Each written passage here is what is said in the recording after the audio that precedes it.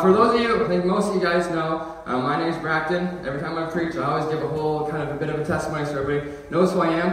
But for the majority, I think everybody's probably heard it about 20 times by now. And you're rolling your eyes and saying, Bracton, it feels like there's like 30 of you. It's just the same story over and over again. So this morning I thought I'd mix it up to kind of help introduce myself to the few of you that I don't know. Again, my name is Bracton. I'm 22 years old. I'm a big fan of Superman.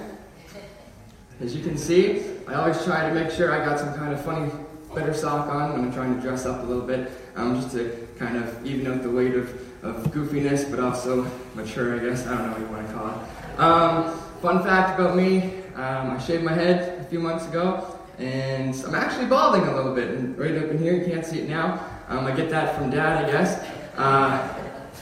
But yeah, I'm 22 years old, and just right quickly, God called me into ministry when I was about 11 years old, and since then it's kind of been a back and forth battle of trying to figure out what that call was, if that's what I was going to be doing, and blah, blah, blah. Anyway, here we are today. God has called me into youth ministry, and so I'm actively pursuing that. I spent a semester over in Sussex, New Brunswick, attending Kingswood University. It wasn't a very long time, but it was long of for God to kind of just spark a new fire and a new passion inside me. And when I left there, I left knowing that I was there for a purpose. I was there for that time, that God did what He needed to do in my life. And now I'm doing my studies online at home. I just finished class last week, and sadly I got to start one tomorrow. A week break is nice though.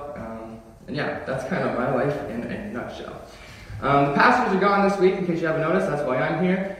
They've been going through a series on the book of Mark. And so while they're gone, they asked if I'd kind of continue that on for them. And so I'm going to do my best to fill their shoes a little bit today and keep this ball rolling. So as you can see on the screen, it says Jesus eats with sinners. That's kind of what we're going to be talking about today.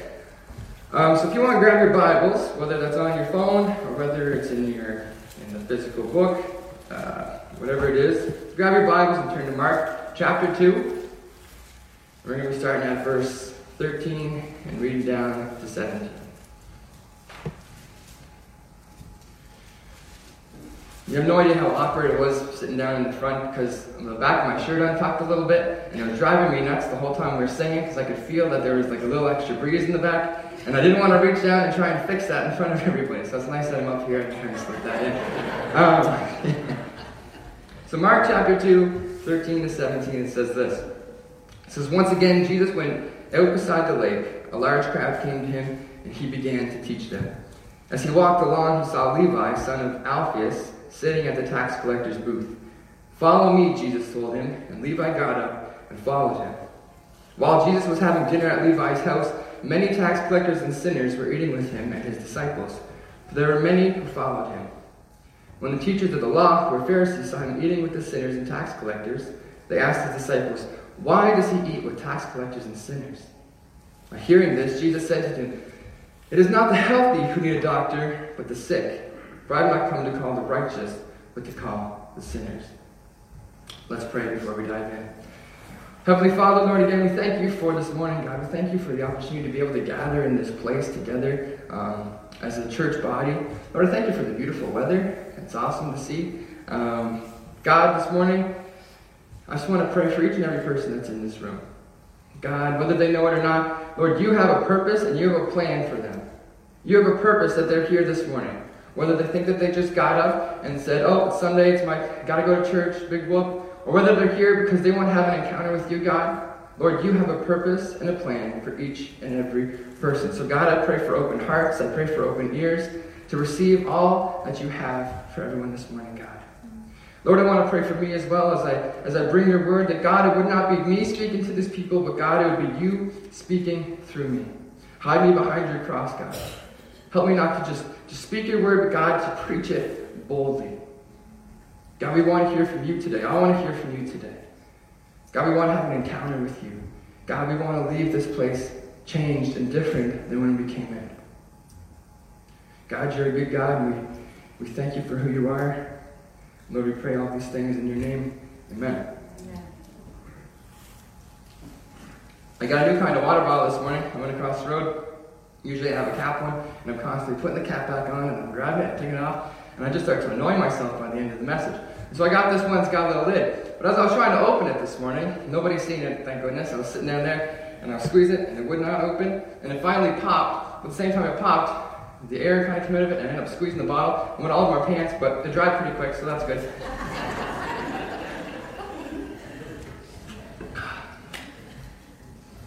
So Jesus eats with the sinners. So before we get into kind of the meat of the message, the bigger picture of the message, we've got to talk about one guy really specifically, and his name is Jesus. You may or may not have heard of him before.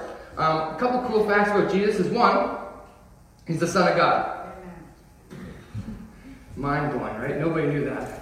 This guy's up here dropping facts. He's changing everything. We did not know this stuff before. Jesus is the Son of God. Okay, and here's where it gets a little crazier. Jesus was a master Torah teacher. Okay, so for those of you who don't know, the Torah is the first 5 books of the Old Testament. Okay? That's Genesis, Exodus, Leviticus, Numbers, and Deuteronomy. Now, in order to be a master Torah teacher back in Bible times, you had to have had the first 5 books of the Old Testament memorized completely by heart. That's a lot of reading. That's a lot of stuff to memorize. Okay? So Jesus was a master Torah teacher. Another thing Jesus was a teacher who taught with authority. Now, there's a different word that's for authority, but I couldn't pronounce it, so same thing, means authority. Jesus was a teacher who taught with authority. Now, we thought that the memorizing the first 5 books was a little bit crazy. Okay, in order for you to be able to teach with authority, back in Bible times, was if the 2 rabbis took you into a public place, they gathered people around kind of like this, and one rabbi came and put his hand on you, and the other rabbi came on the other side, put his hand on the other shoulder, and this guy says, look, I teach with authority, and this guy says, I teach with authority, and with the authority that we have, we want to give you the authority to teach. Okay? So, cool fact about Jesus, he's actually the only rabbi, the only teacher to ever get his authority straight from God. Okay? Now here's where it gets really crazy. So Jesus was a master Torah teacher who taught with authority.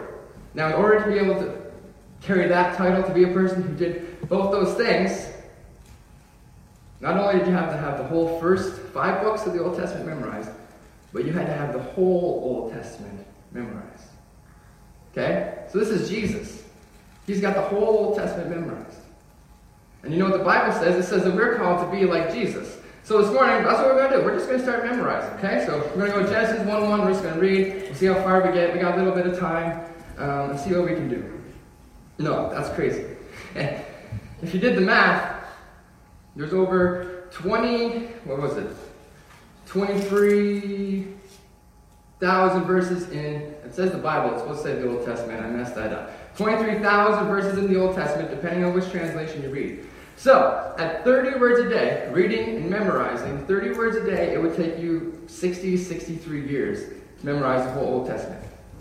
That's not just reading 30 words a day. That's reading, memorizing, then the next day waking up, reading, memorizing, and remembering the day before, and doing that for 60 plus years.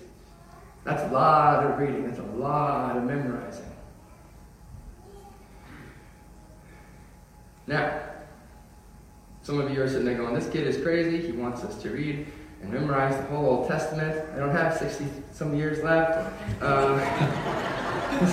This is a bit on the weird side. But I just want to say breathe.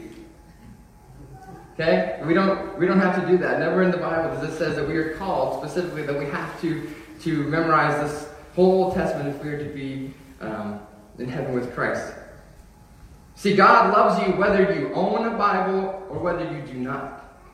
He loves you whether you read your Bible or not. He loves you whether you go to church or not. See, God is absolutely crazy about you. He loves you with a love that is unconditional. His love for you does not depend on the 15 minutes when you wake up in the morning that you set aside for your devotions and then you don't invite him into the rest of your day. Because you see, we seem to put God in this box that we call our devotional time or our study time that we only open for a specific moment of the day. A lot of us, it's in the morning or right before we go to bed. But in reality, we need to be inviting God into every aspect of our lives. Now, I don't know about you, but I know from personal experience that there's probably many of us who are guilty of waking up in the morning, and what's the first thing we do? We pull out our imaginary cell phones. Oh, my phone's the camera, okay. We pull out our phones and we turn to Facebook or the news, or we turn on the TV and we see what's going on in the world, especially now with the elections going on. That was probably happening a lot this week.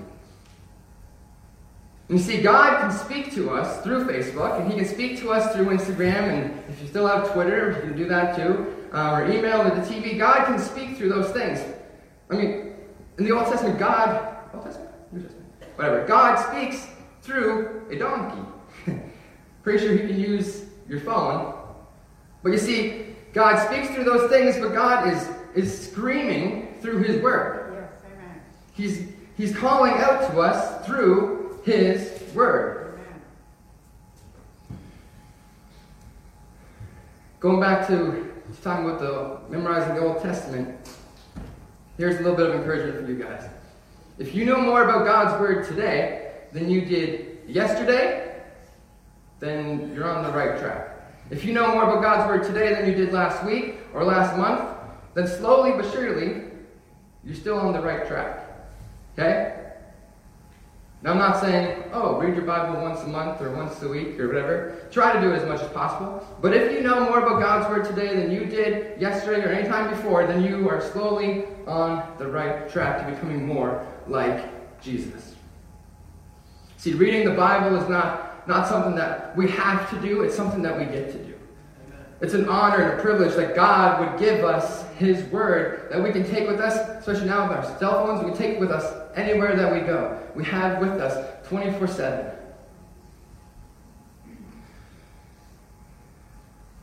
So often we find ourselves at the end of the day asking God, God, where were you? I did not feel you today. I didn't feel you move. God, why aren't you working in my life? Where are you, God? It's a popular question nowadays. Where are you, God? And God says, look, I'm right here. See, we all want God to say something. We all want God to speak to us and to move in our lives, but yet our Bibles stay closed and they go on the shelves and collect dust. I feel like my Bible's just going to fly off this thing. We'll put it there. Finally, Jesus was a genius teacher. Again, there's a fancier Hebrew word for this, but I couldn't pronounce it and I didn't want to try. And so, basically, genius. Jesus was a genius teacher. Now, one of the ways that he was a genius teacher is he would give a hint or a clue when he was talking to his disciples. He would give a hint or a clue that would make the people kind of have to figure out the answer for themselves. They'd have to dig a little bit deeper to figure out what the answer was or what Jesus was talking about. And it brings a whole new, meaning of understanding whenever you actually figure it out for yourself rather than someone saying, hey, look, it's like, oh, cool. It goes in one ear and out the other. For example, has anybody here seen any of the Toy Story movies? I've seen them a couple of times. Nobody's seen Toy Story movies? Okay, there we go. A couple of hands. Toy Story movies. If I was to give you a hint or a clue, and I was to say, what does Buzz Lightyear say? You would respond with? To infinity and beyond. Why do we know that? Because we share a knowledge of Toy Story 1, 2, 3, and 4. And that's kind of the way it was with Jesus. He would give us a hint or a clue, and those people that knew, or even didn't know, they'd figure out the answer for themselves, and it brought a deeper meaning to understanding what Jesus was trying to say. And it could be really confusing. You see in the Bible, sometimes the disciples get kind of confused, but once they realize it, then they're changed forever. Another example of this is when Jesus is on the cross, he cries out, my God, why have you forsaken me? And now many people will believe, and we can see that when Jesus is saying this, he's kind of referencing back to the Old Testament, David's writings in Psalm 22. And we're not going to read that today, but I want to encourage you in your spare time to go back, even today, go back and read the story of Jesus on the cross, and then read Psalm 22. Because the story of Jesus on the cross, we get a good picture of what Jesus went through and all that stuff. And when we read Psalm 22, we get into the nitty-gritty. We see the small details that we don't see in the New Testament. So when Jesus is saying, my God, why have you forsaken me? He's referencing back to Psalm 22. And everybody who was there for Jesus' crucifixion, they instantly go, okay, I get what he's going through. I understand what's happening now. Does any of this make any sense? We're kind of all over the place, but does this make any sense to anybody? Just give me a little head nod of, okay, I guess so. Just move on a little bit. All right. Okay, so now that we understand more about Jesus and who he is, now we need to look at the tax collectors and the sinners that we hear in the story. We need to figure out who they are, what they did, and what their relationship with Jesus and God and the Pharisees and all those people were.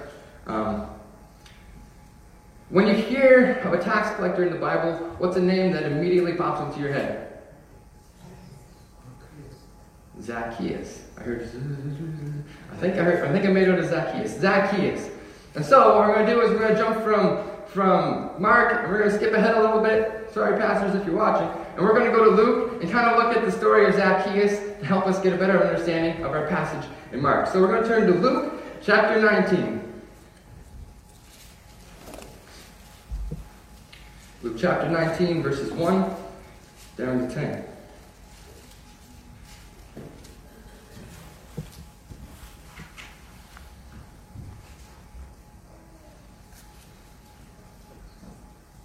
(19, 1 to 10). It says, Jesus entered Jericho and was passing through. A man was there by the name of Zacchaeus. He was a chief tax collector, and he was wealthy.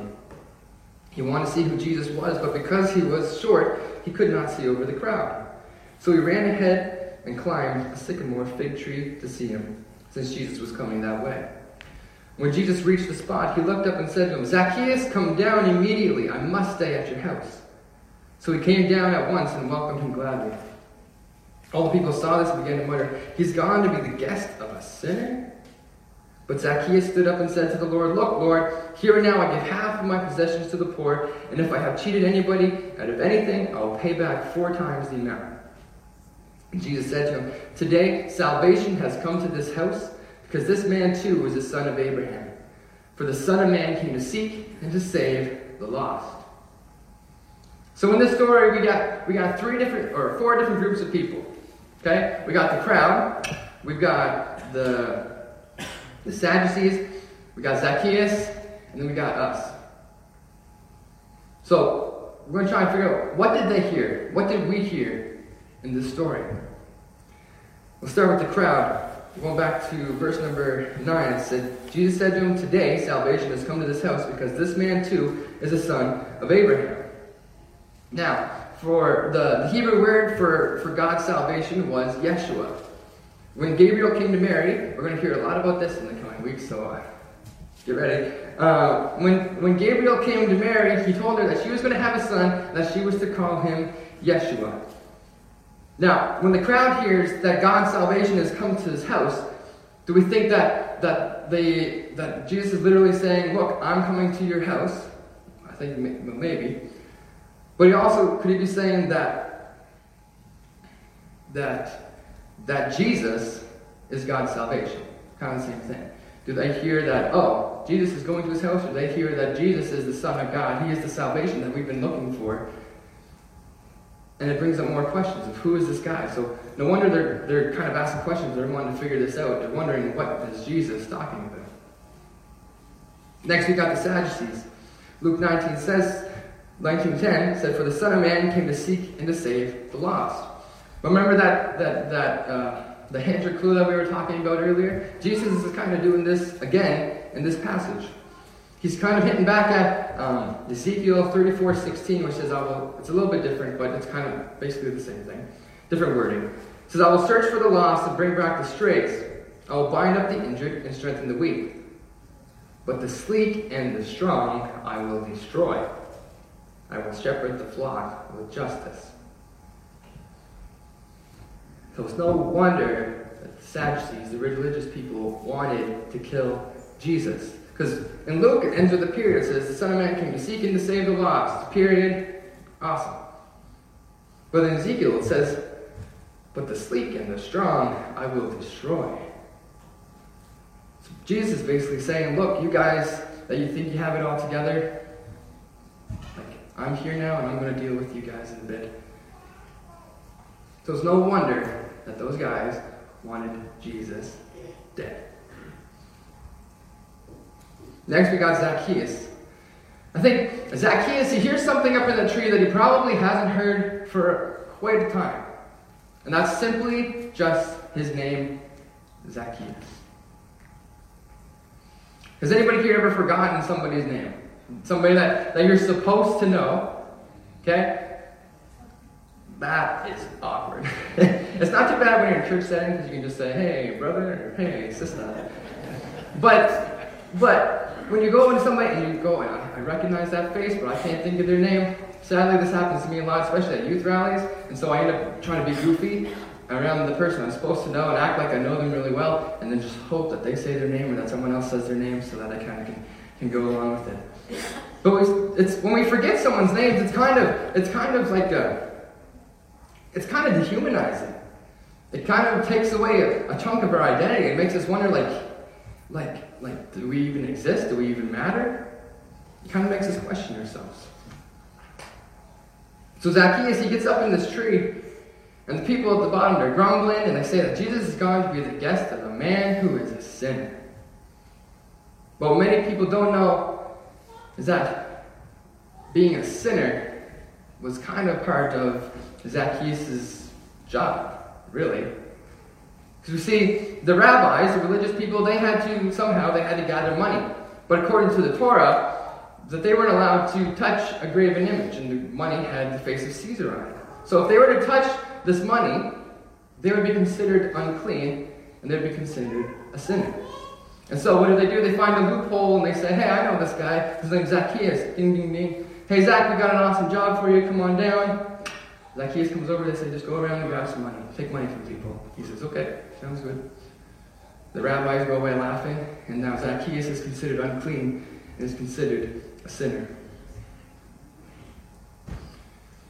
Verse 7 said, all people saw this and began to mutter that he's gone to be the guest of a sinner. These people didn't like tax collectors. I mean, nobody here likes tax season. It's kind of similar. We don't go around with a bumper sticker or a license plate that says, hey, I love tax season, or I love tax collectors. Just like we barely see, you're going to hate this, Grandpa, but I got to say, we don't really see license plates that say Toronto Maple Leafs are awesome on it anywhere. It's the same thing. Same thing. We don't like tax collectors. These people did not like tax collectors. But you see, these people, again, what did they say? He's gone to be the guest of a sinner. They didn't say he's gone to be the guest of Zacchaeus' house. He's gone to be the guest of a sinner. Now, I don't know about you, but I don't talk like that. I don't say, hey, look, I'm going to go have supper with the potato farmer. Or I'm going to go have supper with the lobster fisherman or the oil driver. Oil truck driver. You would say, look, I'm going to go have supper with my buddy Troy. I'm going to go have supper with, forget your name. I'm just joking. Daryl. We use names. We use people's names. We don't just call them by what their job is. And see, Zacchaeus' name has meaning. If you Google it and you look on whatever the website's called, Baby Name Dictionary or something, you Google Zacchaeus, it comes up. Zacchaeus' name actually means pure. P-U-R-E. Now, I don't know about you guys, but for me, that's good news. You see, everyone put Zacchaeus up in that tree by saying, Zacchaeus, you are a sinner. Well, then Jesus comes along and says, hey, pure, come on out of that tree. And I don't know about you, but for me, this morning, that is good news. Because I know for myself, there's many times in my life where I felt very far from pure. But it's in those moments that God is saying, hey, look, I still see you for who you really are, and you are pure. See, God, He doesn't see what you did. He sees what He did to declare what was done. He doesn't see your past, but He sees your future. He doesn't see what's present in your life. He sees what's possible through Him. And I want to encourage you guys this morning to not get so focused on the little rearview mirror that's right here when God has a windshield right in front of you. So you're not a sinner if you are in Christ. You are bought and you are paid for with a price. You are a son and a daughter of the Most High King. You are called and you are gifted and you have a destiny and a purpose for this earth. God put you here for a reason. I've said this before and I'll say it again, is the phrase, I'm just a sinner saved by grace, is one of the biggest turnoffs for me. Because if you are in Christ, that phrase is nothing could be further from the truth. Because if you are in Christ, you are not a sinner. That is not your identity anymore. Sometimes you may sin, you may stumble, you may slip up just a little bit. But if you are in Christ, in those moments, you immediately say, look, God, I messed up. God, I need you. I need you to forgive me. I'm going to do better. You are not a sinner. That is not your identity. You are a son and a daughter of the King. And that should make all the difference in our lives. We are not, sinners are not our identities when we are in Christ. Because you see, Jesus calls you pure. You're pure. Whether you feel like it or not, Jesus sees you as pure. So, in the crowd, they heard Jesus claim that he is the Son of God. And the Sadducees hear Jesus quote Ezekiel 34:16 and basically say, hey, look, I'm coming for you. Not in a bad kind of way, but I'm here to set things right. And then Zacchaeus just simply hears his name. So now, what do we hear? Right now we hear the sound of water going down my throat. But what do we hear in the story? I think that there are people in trees. There are people in this room who are in trees. There are people at our work who are in trees. There's people at school who are in trees. There's people all around us in just our everyday lives who are stuck up in their trees. My challenge for you this week and the weeks ahead is see them as Jesus sees them. See them as pure. Don't look at their present situation, but what could be in Christ. Not what they're currently doing, but what has been done for them. To see them as Jesus sees them. I want to give you a quick example of how difficult this really could be. If you have a cell phone or you have the news within the last couple of years, you would have seen this picture. I don't know. This picture here. Can you see that? Okay. There's a lineup of guys in the back, dressed in black. They got masks on. Then right in front of them is a lineup of guys in orange jumpsuits, down on their knees. I think you know what's going to happen or what happens next. You see, the news, the media, they always tell us the names of the guys in the orange jumpsuits. It's blurred out there, but they tell us the names of the guys in the orange, but they never tell us the names of the guys in the black. Well, let me tell you this, we don't need to know their names, because you know what? That guy's name is Zacchaeus. And that guy's name is Zacchaeus. And that guy's name is Zacchaeus. And God sees them as pure. That's tough. That's hard. See, the difference between how God sees them and how we see them is two totally different extremes. And it is hard, but with Christ, He never promises that it's going to be easy, but He promises it'll be possible. It's possible with Christ. Because faith and following Christ, it never makes things easy. What I tell people is, you know what? When you accept Christ, your life is going to be changed. But if anything, it might even get a little bit harder. But with Christ, you'll be able to get through it. It's possible with Christ. You're pure. People in trees are pure. Those guys are pure.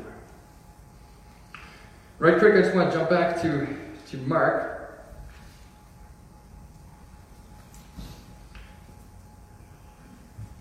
The worship team wants to come and get ready, and we'll wrap this up a little bit. So Mark chapter 2, Jesus is sitting, and He's eating with these sinners and these tax collectors, okay? But now when we read this story, we kind of get a different idea, a better view of what's going on in Jesus' head.